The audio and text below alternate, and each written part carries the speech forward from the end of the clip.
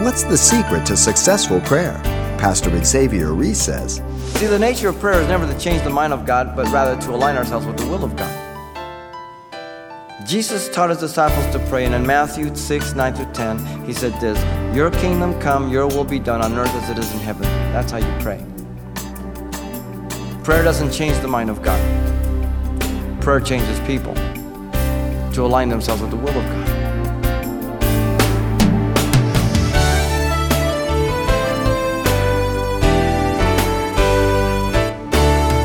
Welcome to Simple Truths, the daily half-hour study of God's Word with Xavier Reese, Senior Pastor of Calvary Chapel of Pasadena, California.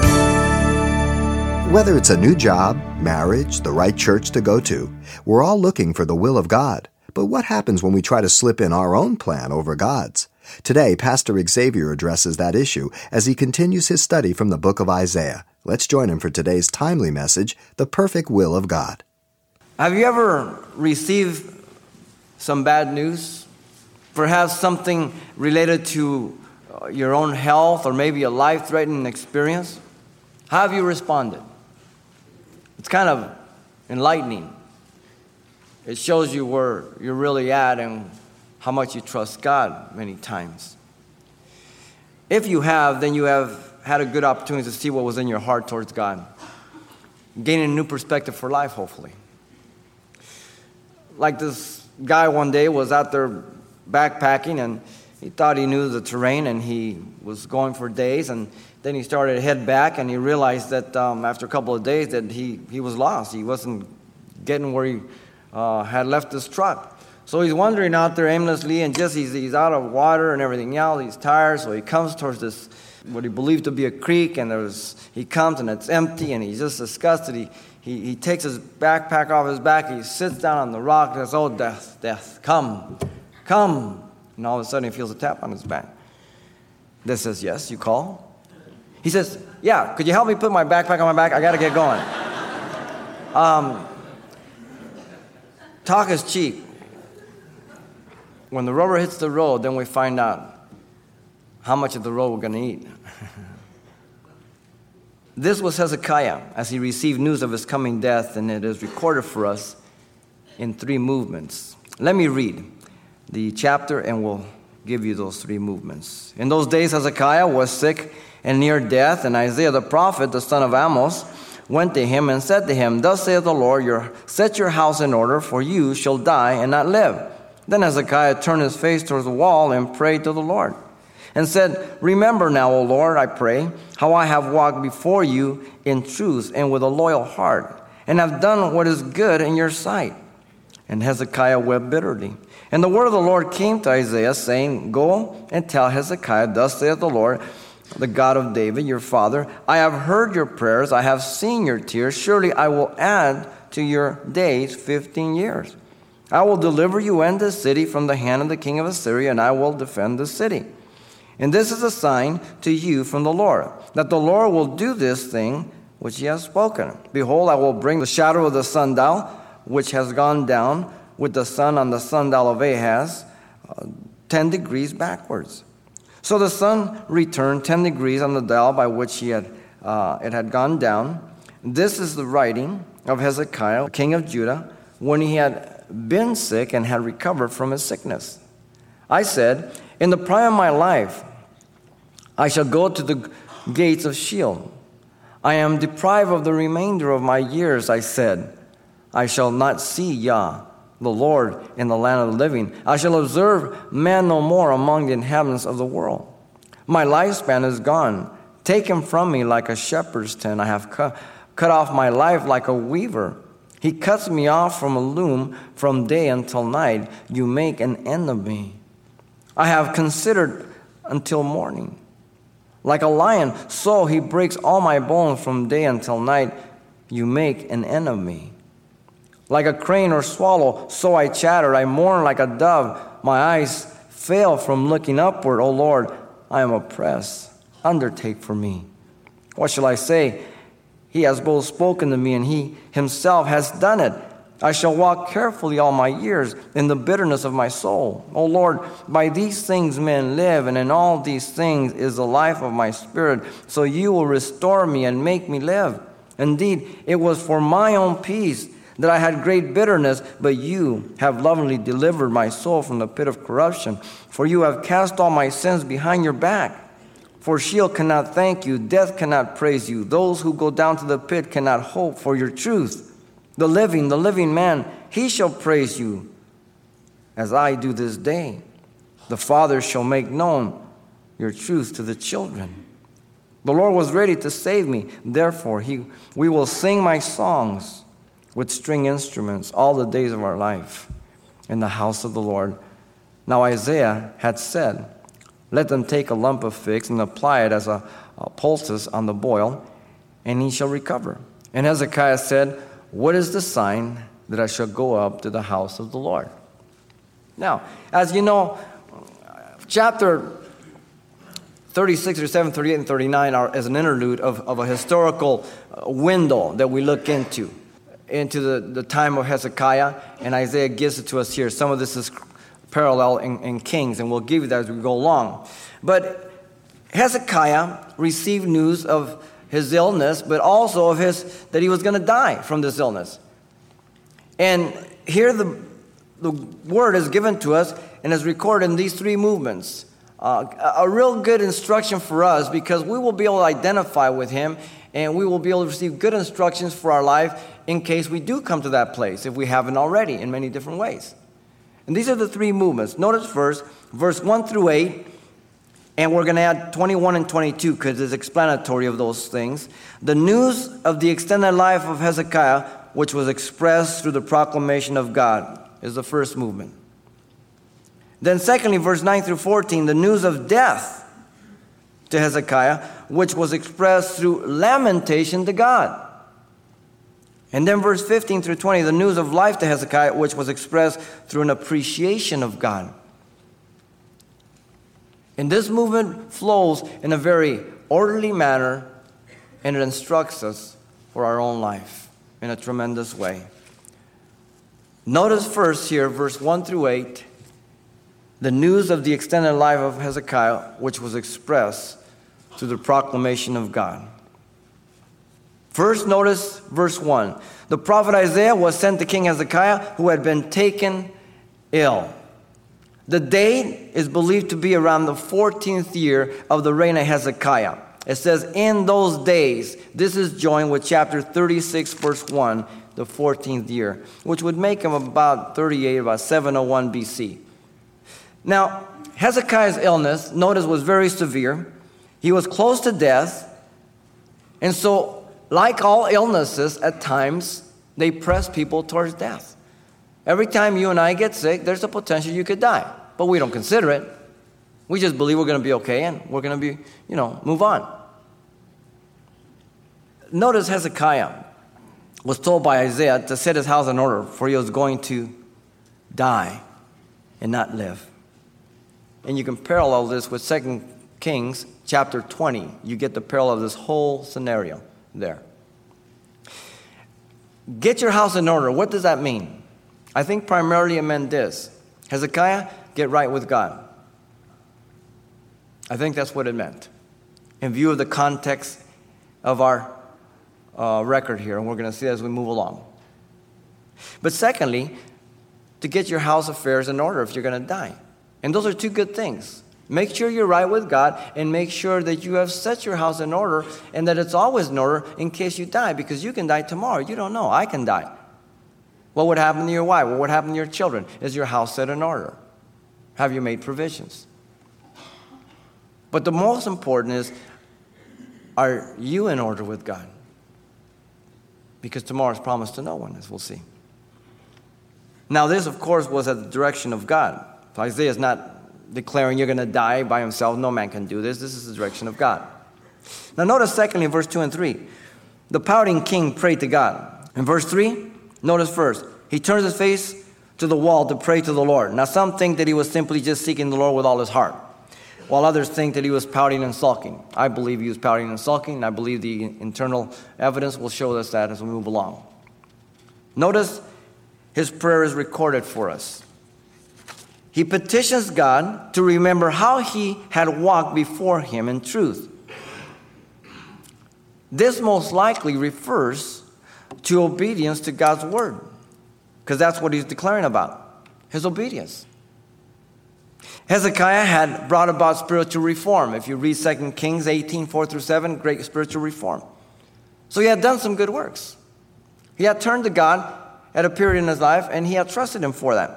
But notice also he petitions God to remember how he had walked before him in a loyal heart. This probably refers to his faithfulness to those things. And Hezekiah had torn down, as you know, the altars of the pagan altars and turned many to the worship of Yahweh. And so God understood these things, but here he's rehearsing them to him. He petitions also God to remember how he had done what was good in his sight. So in other words, it wasn't just things that people could see, but God saw the things of his heart. He saw the motive and the intention of it. This is important because oftentimes we can do things, people see them, but God doesn't understand why we did them. When we get before the Lord's judgment, he's not going to say, how much did you do? He's going to say, why did you do it? Not that he doesn't know, but he wants us to know. Only love is a biblical motivation. Hezekiah had trusted the Lord for the defense of the city in the past, the destruction of Assyria. In fact, in the previous chapter, verse 1-7, he told him he's going to deliver the city. And he's told him that before. This probably refers to the attitude and motivation which God alone can see again. Because I can say I'm trusting God, but God knows my heart. And if it's not there, God's going to give me a test. God is not like our high school teachers. He doesn't pass you if you flunk. You have to take the test over again. Notice he wept bitterly. Certainly we can understand that receiving news of one's illness and that it's terminal is devastating. So we do not want to make light of death or illness at this point. We have walked through many people who have come to such a place in the body through the years. And it's a difficult time, but you have to have the Word of God to anchor you.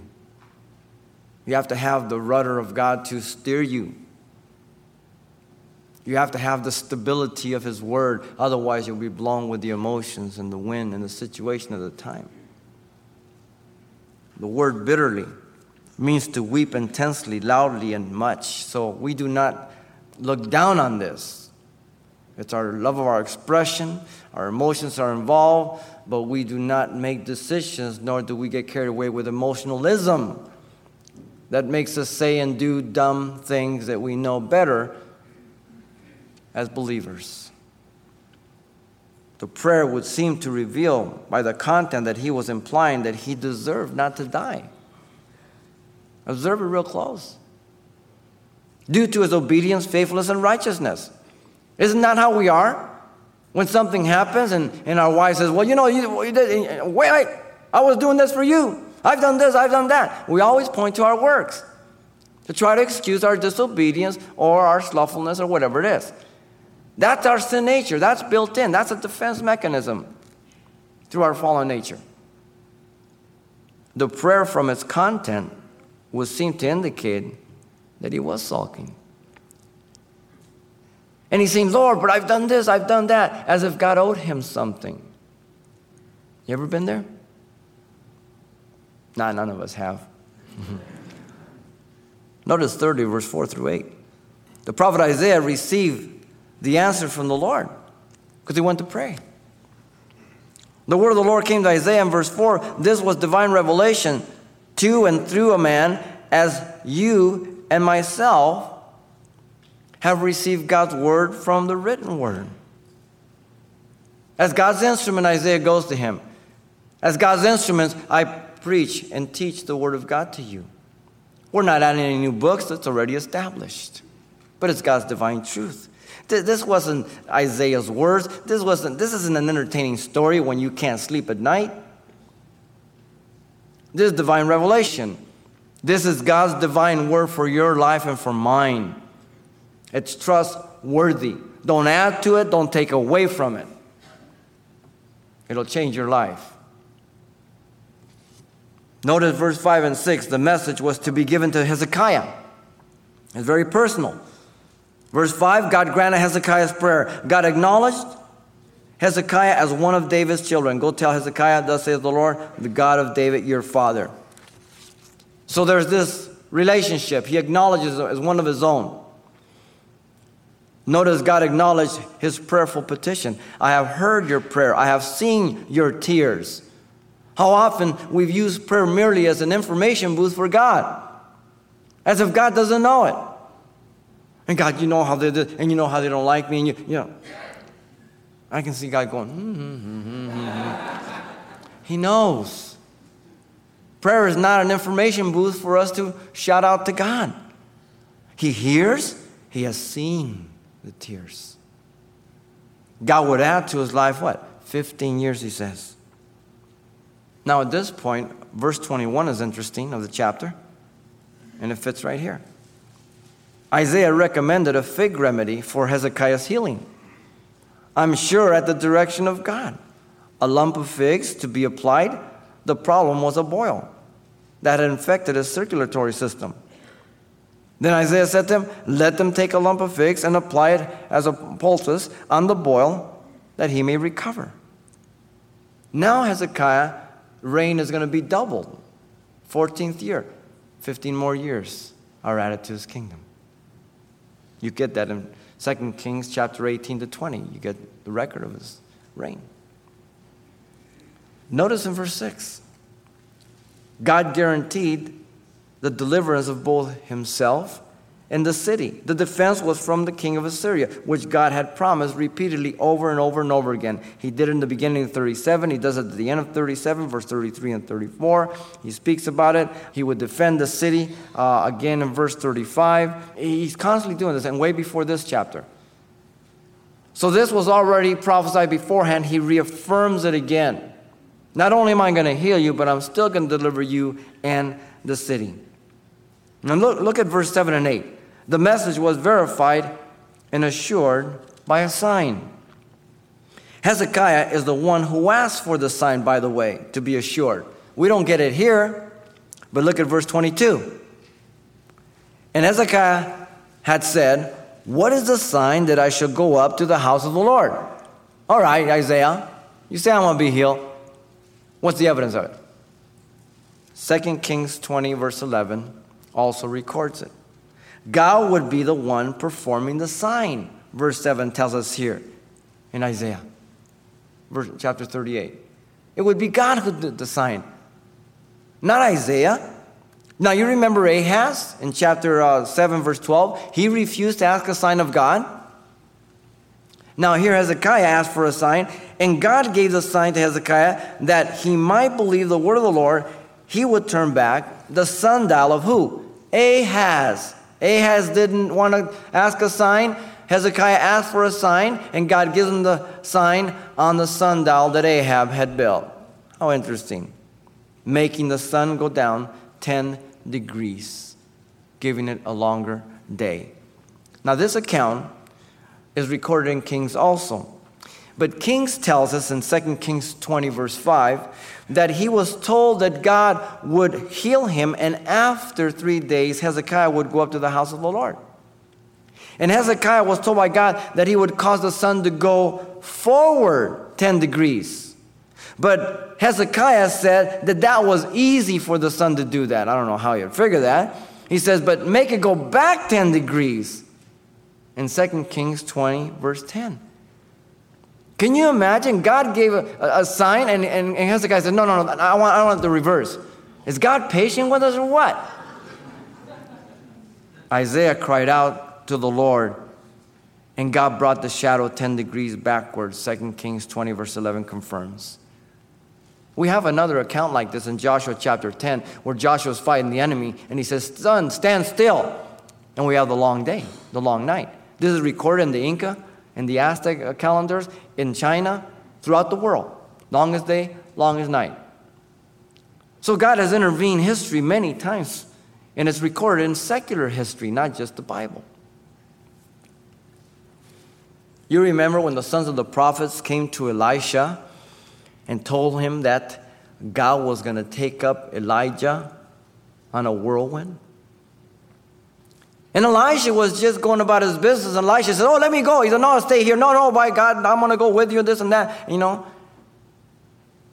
Elijah just was doing the work of God, and he knew it.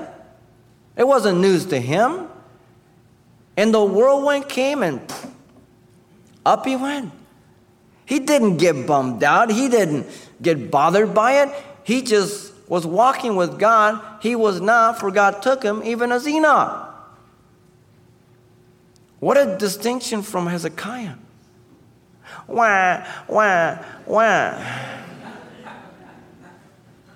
What would your response be to God if he told you to get your house in order?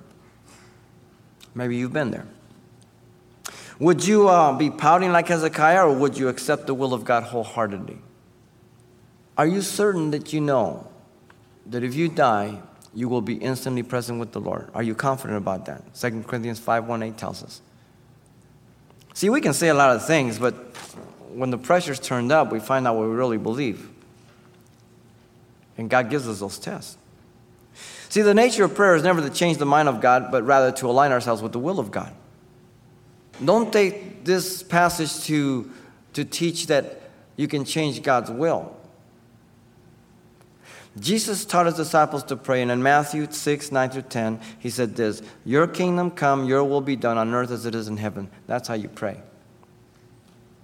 Prayer doesn't change the mind of God. Prayer changes people to align themselves with the will of God. You remember the 3 Hebrew children? Their pagan names, Meshach, Shadrach, and Abednego? And Nebuchadnezzar made that image, and they didn't bow down, so he's going to throw them in the fire furnace. And he said, listen, if you don't bow, you're going to burn. They had a better philosophy. They said, listen, if we don't bow, we can't burn. That's good. Listen to their words. Oh, Nebuchadnezzar, we have no need to answer you in this matter. If that is the case, our God, whom we serve, is able to deliver us from this burning fire furnace. And he will deliver us from your hand, O king. But if not, let it be known to you, O king, that we do not serve your gods, nor will we worship the golden image which you have set up. Daniel 3:17-18. Now these guys believe what they were declaring. All of us will hit that test at one time or another, be it death or whatever it is. And we're going to find out. God in his own sovereignty and his sovereign will and wisdom can heal miraculously. But he also chooses to heal through conventional medicine, and he says in this passage that it is as good as divine. We just don't know. We know it here because we're reading it. That God healed him, and then he tell him to put a little sap of figs on it. But the Bible describes it as a divine healing. How many times have people prayed to God and God has not healed them by his sovereign choice? And so they go to the doctor, and God gives the wisdom to that doctor to take care of it. That's as good as divine healing. Now, it doesn't happen all the time. We just don't know when it does and when it doesn't. You understand? In this case, we get a little peephole, and we find out that this is one of those cases.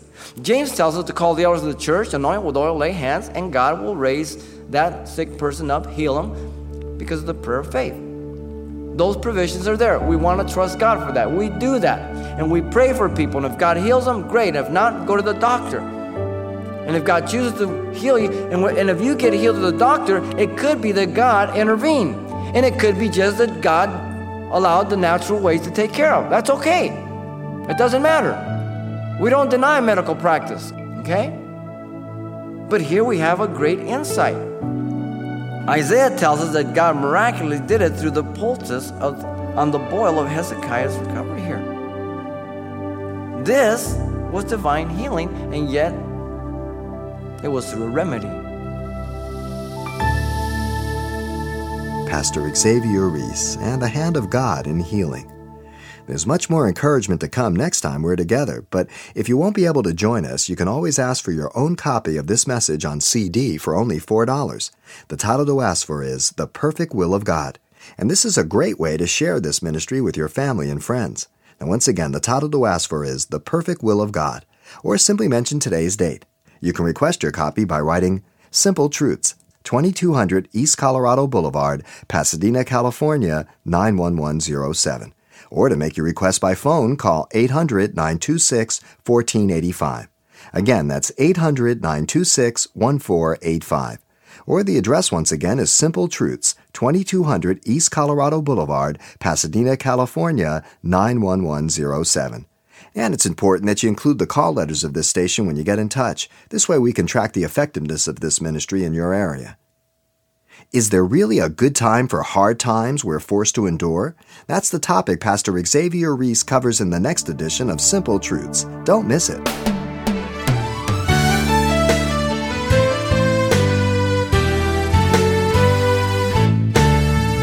Simple Truths with Pastor Xavier Reese, a daily half-hour broadcast, is a radio ministry of Calvary Chapel of Pasadena, California. www.calvarychapelpasadena.com.